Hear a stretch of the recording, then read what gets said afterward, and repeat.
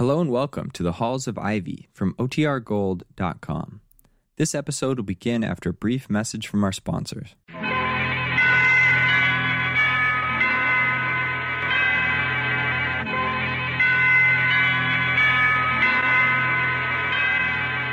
Halls of Ivy, starring Mr. and Mrs. Ronald Coleman.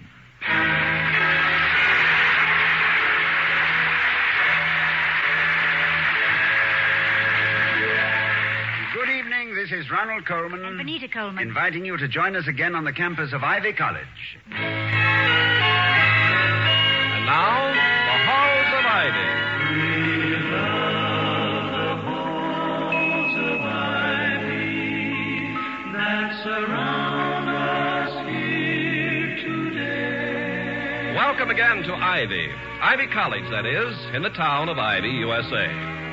Now, if you lived in a small college town and had an hour or two free in the evening, you might choose to spend it in the library or the Students' Union, or you might drop in at the malt shop, or just wander through the tree-lined pathways of the campus. The chances are that the one place you wouldn't visit voluntarily would be the police station. But that is exactly where Dr. William Todhunter Hall, president of Ivy, has spent the evening while his wife Victoria attended a rehearsal of the freshman play. They have just returned home together, and Mrs. Hall is saying... And except for the 18-year-old character lead who seems to think that a clump of crepe hair in a case of the shakes makes him a grandfather, I think we have a very fine cast. And even he wasn't too bad after I trimmed his hedges and moderated his tremolo. But you haven't told me what you did this evening, Toddy. Oh, I went to jail.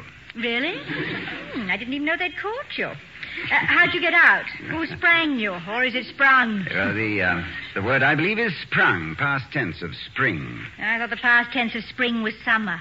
No, dear. No, spring meaning leap, as to a conclusion, which you have just done. Oh, you mean you weren't in jail because you held up a filling station or anything? Oh, no. I went to jail to have a talk with the chief of police, Chief Bentley, for whom I have a high regard. Well, I suppose it's possible to have a high regard for a police chief if you go to see him voluntarily.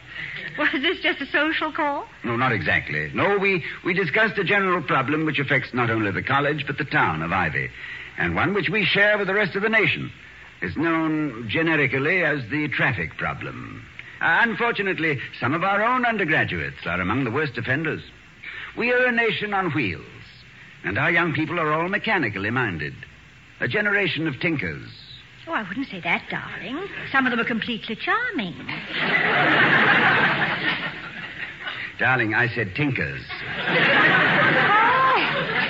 Oh, that. Well, I'm sorry. However, a hopped-up engine doesn't necessarily increase acceleration of good manners. I know. They go through signals, ignore pedestrians, race each other down the boulevards. Drunk with power, that's what.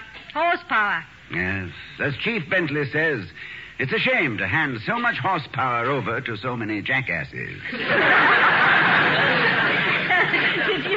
you and the chief find a solution to any of these things? No, I'm afraid not, Vicky. Don't some colleges have a ban on all students driving without special permits? Oh, yes, but authoritative prohibition only inspires student circumvention. How's that again? Authoritative... to put it in the original Greek, tell them they can't and they're gonna. Now that I understand. Yes. Well, next time you give a speech at assembly, why don't you tell them you prefer a healthy student body and some of them have been quite run down lately? Hit them over the head. Get tough. Yes, I'll have to do something of the sort. Something besides what the late Don Marquis called stroking a cliché until it purrs like an epigram. Yes, but we can't solve the problem tonight, so we... Why, it's after 10, Vicky. Somebody else still up at Ivy? I'll get it. Hello, Dr. Hall speaking. Oh, Mr. Wellman. No. Yes. Thanks, we will. Good night. Thought you'd never get off the phone. What was Mr. Wellman so wordy about? Well, it seems we had to turn on the radio immediately and listen to what's going on over the campus station IVY. Whatever it is, it has Mr. Wellman in a swivet. Swivet? Yes, dear. Well, that should be very becoming to him.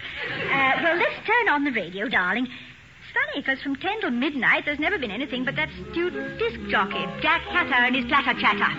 Platter chatter? With Jack Hatter?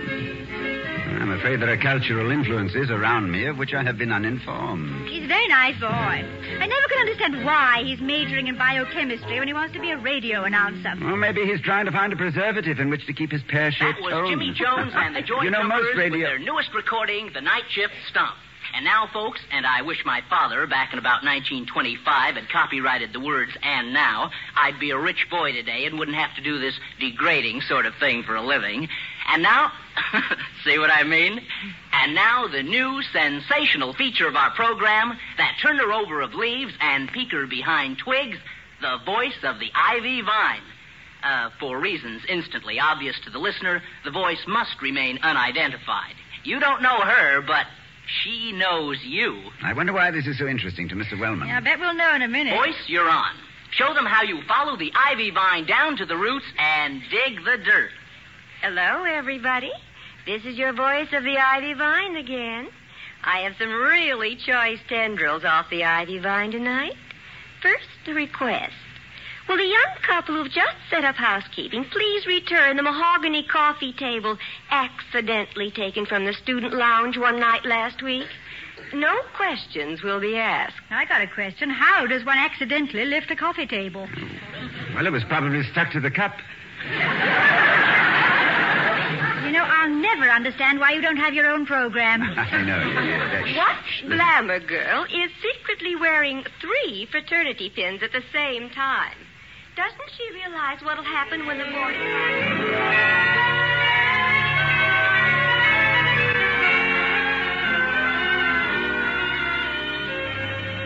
Now from our suggestion box. Couldn't our dearly beloved Prexy, Dr. William T. for terrific Hall, who speaks so eloquently, have shortened his speech at Assembly last Tuesday? Didn't he realize that by running overtime, he ruined 3 sorority pink teas and made the Ivy debating team miss the bus for Bradford? Why, Vicky, I didn't realize We that love you, Dr. Hall, and everything you say makes sense. But couldn't you be a little more pithy and succinct? And how about a stopwatch? Stopwatch. Very good. Oh, I'll time And my now, speeches. finally, our weekly sprig of poison ivy. A certain chairman of a certain board of governors of a certain college named Ivy Wellman. was caught crossing 3rd and Elm against the signal light last week. Oh, no. The fine, as many students have found out to their sorrow, is $1. But the esteemed gentleman refuses to pay it and is demanding a jury trial. Maybe he prefers a jury to a judge on the theory that it's cheaper by the dozen. Well, no wonder Mr. Wellman wants us to hear this. Miss Voice of Ivy had better get herself a bodyguard. The legal farce as it develops. And that's the Ivy for tonight, gals and pals. Tune in tomorrow at the same time for more rustling leaves from the ivy vine. Good night, everybody. And remember, the eye of ivy is upon you. And be careful. A co-ed is listening at your keyhole. And now this is your old spinner, Jack Hatter. Well, we've heard the chatter. Now back to the platters. From Ivy to Jivey. Our next recording is a sequel to Shrimp Boats Are Coming, which has been boiled down to Bouillabaisse Blues. Oh, that'll be Mr. Wellman. Mr. Clarence J. Walker Wellman. Now turn off the radio. Oh, look at the phone, Toddy. It's beginning to smoke already. Yes, I have it. Yes, Mr. Wellman? But, Mr. Wellman, we... No, I don't think so. No. Oh, well, yes, Mr. Wellman. Well, good night. Well, you were certainly succinct, Toddy, if not pithy. Well, I think Mr. Wellman was so upset he called the wrong number. He seemed to think I was the presiding judge and he was pleading his case.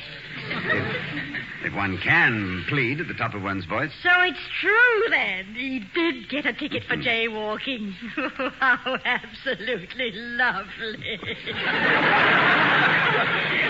How long can you get for that? 90 years, maybe? Yet think of it, 90 years in a swivet. He's lucky he just got a citation instead of a ride in an ambulance. Yes. Tell me, do you dare to repeat to a lady what Mr. Wellman said on the phone? Oh, he threatened libel suits and demanded that I have the girl taken off the air immediately.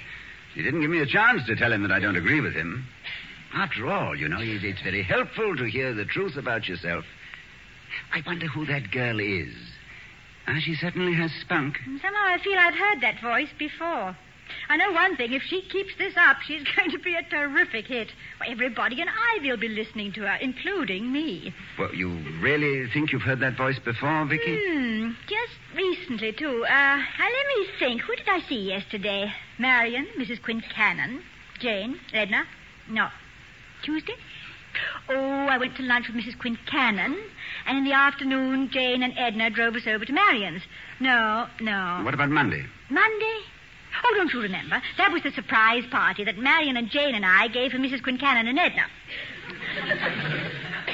We must get out and meet some new people.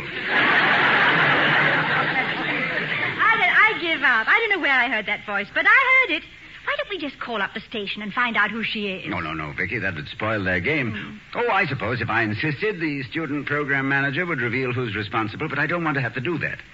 Any official query might stop the program, and I don't want to stop it. No harm in having a co-ed gadfly occasionally buzz the campus, is there? No, of course not. And as long as the voice states her facts correctly and isn't deliberately malicious, she can be an extremely useful influence.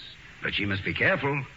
She should remember the observation of Sheridan, who accused his opponent in Parliament of being indebted to his memory for his jests and to his imagination for his facts.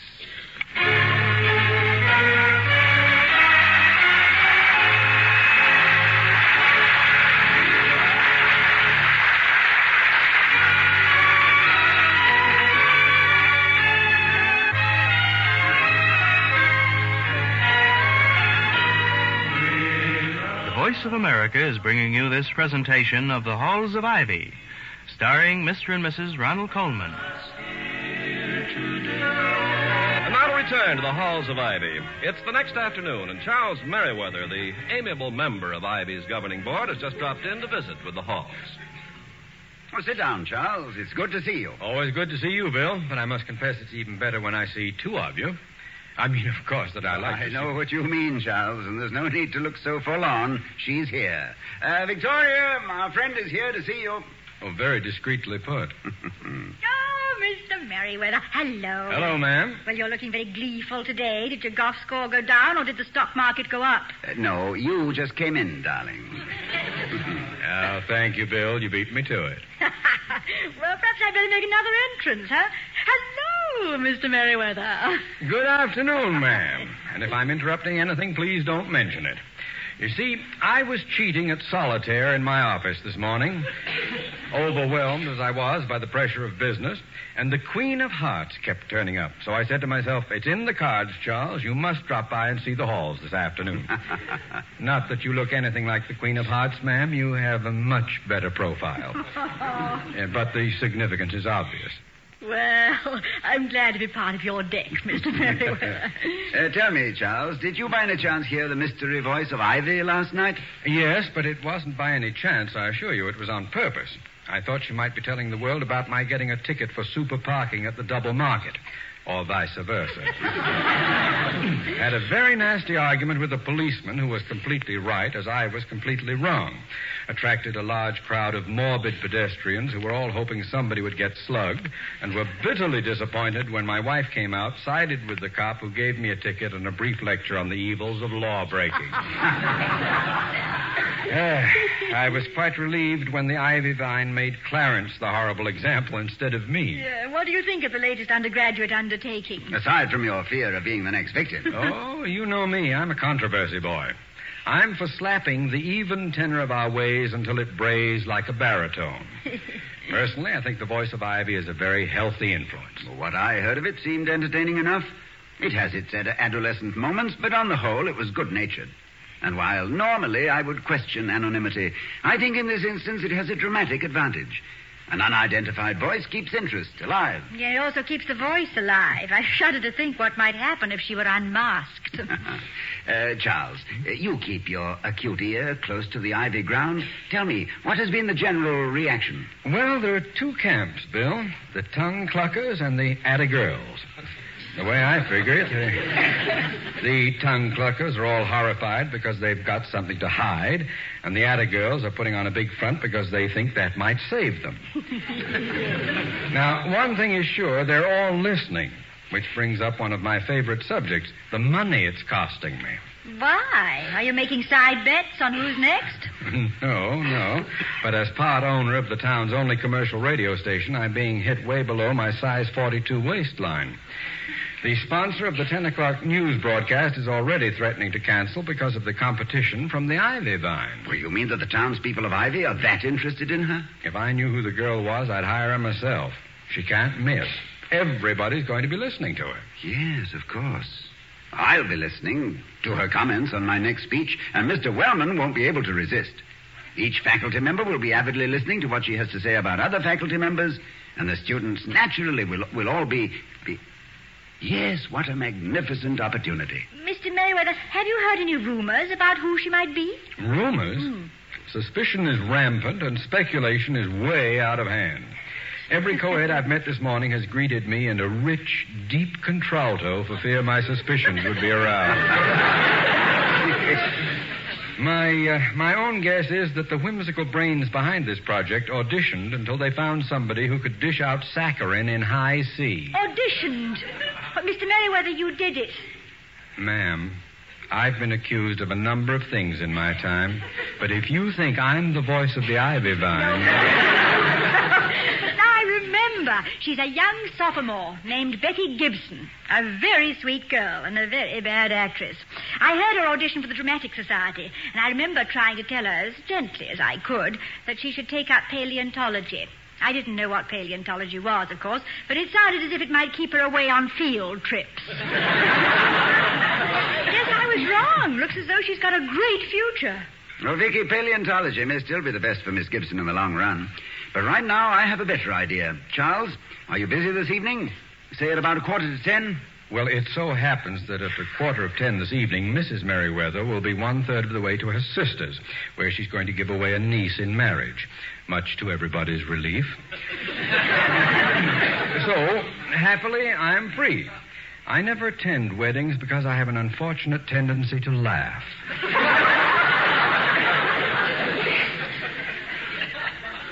Heaven knows why. At a wedding. Why? What's up at 9:45? Perhaps it's slightly unconventional for a college president, but, Vicky, do you think we dare? Well, if I'm thinking about what I think you're thinking about, I think it's a perfectly lovely idea. Well, thank you, darling. In that case, perhaps the three of us can pay a surprise visit to radio station IVY tonight. We'll see the megacycles at work. Not Meg. Kill. I will, if necessary.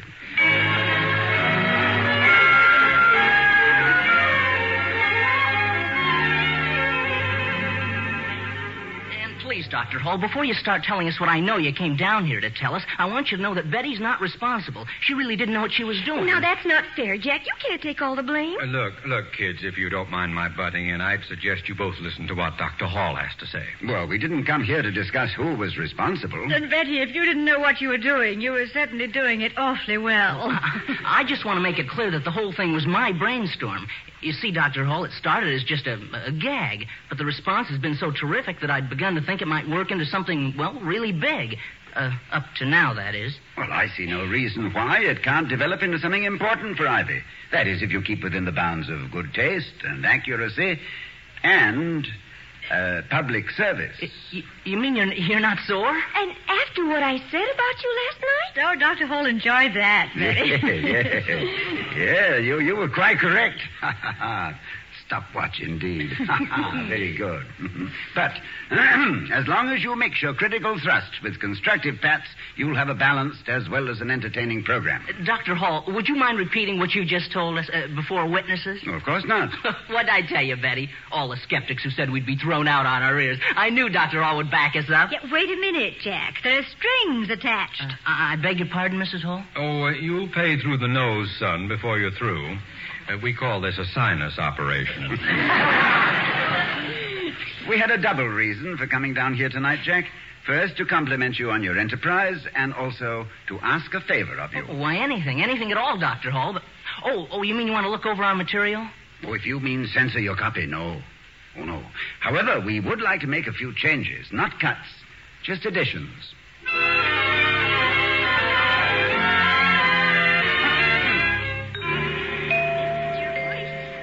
of the Ivy Vine again. There's sad news tonight. You may have heard about the pathetic misadventure of one of Ivy's most distinguished citizens. Well, the Association for the Defense of the Jaywalker unhappily announces that its fundraising campaign is lagging. Only 23 cents of the dollar fine has been collected so far. Remember, friends, if you're a jaywalker, this could happen to you.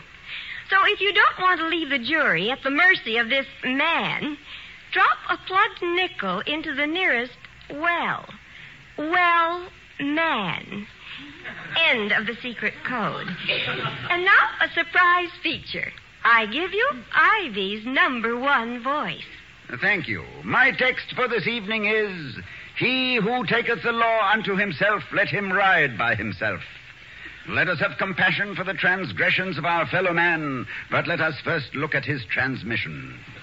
And let us not forget that he who parketh in a forbidden zone may find himself parked in a forbidding cell.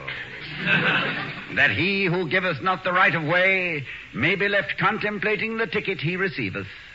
Let him who would wreak havoc with the wreck he driveth be the loneliest man in town. Or, as the woman hath it... This is hath it. Girls, he may be a 2-year letter man. He may be handsome and dance divinely. But before you date him, find out whether he's a fender scratcher, a bumper crasher, a 2-wheel turner, or left lane passer. Remember, your big man on the campus may know how to hand out a smooth line, but does he know how to drive a straight one? If he doesn't, you and your crush may end up in a crash. Meet him under the lamppost if you like, but not wrapped around it. And let us prove to each other that we are masters of our machines and that we deserve the freedom of our highways. Remember this, lest further restrictions be levied by that certain executive who sometimes maketh lengthy speeches, but who, when he maketh them in the future, will use a stopwatch. And now again, the voice of the Ivy Vine. Thank you. Tonight we're planting a new branch of the Ivy Vine to be called the Heel at the Wheel. Each week we will name the student with the worst driving manners as reported by members of Ivy's Safety Council. So take it easy unless you want to be the heel at the wheel. Tonight's heel is a sophomore who ran through a stop signal.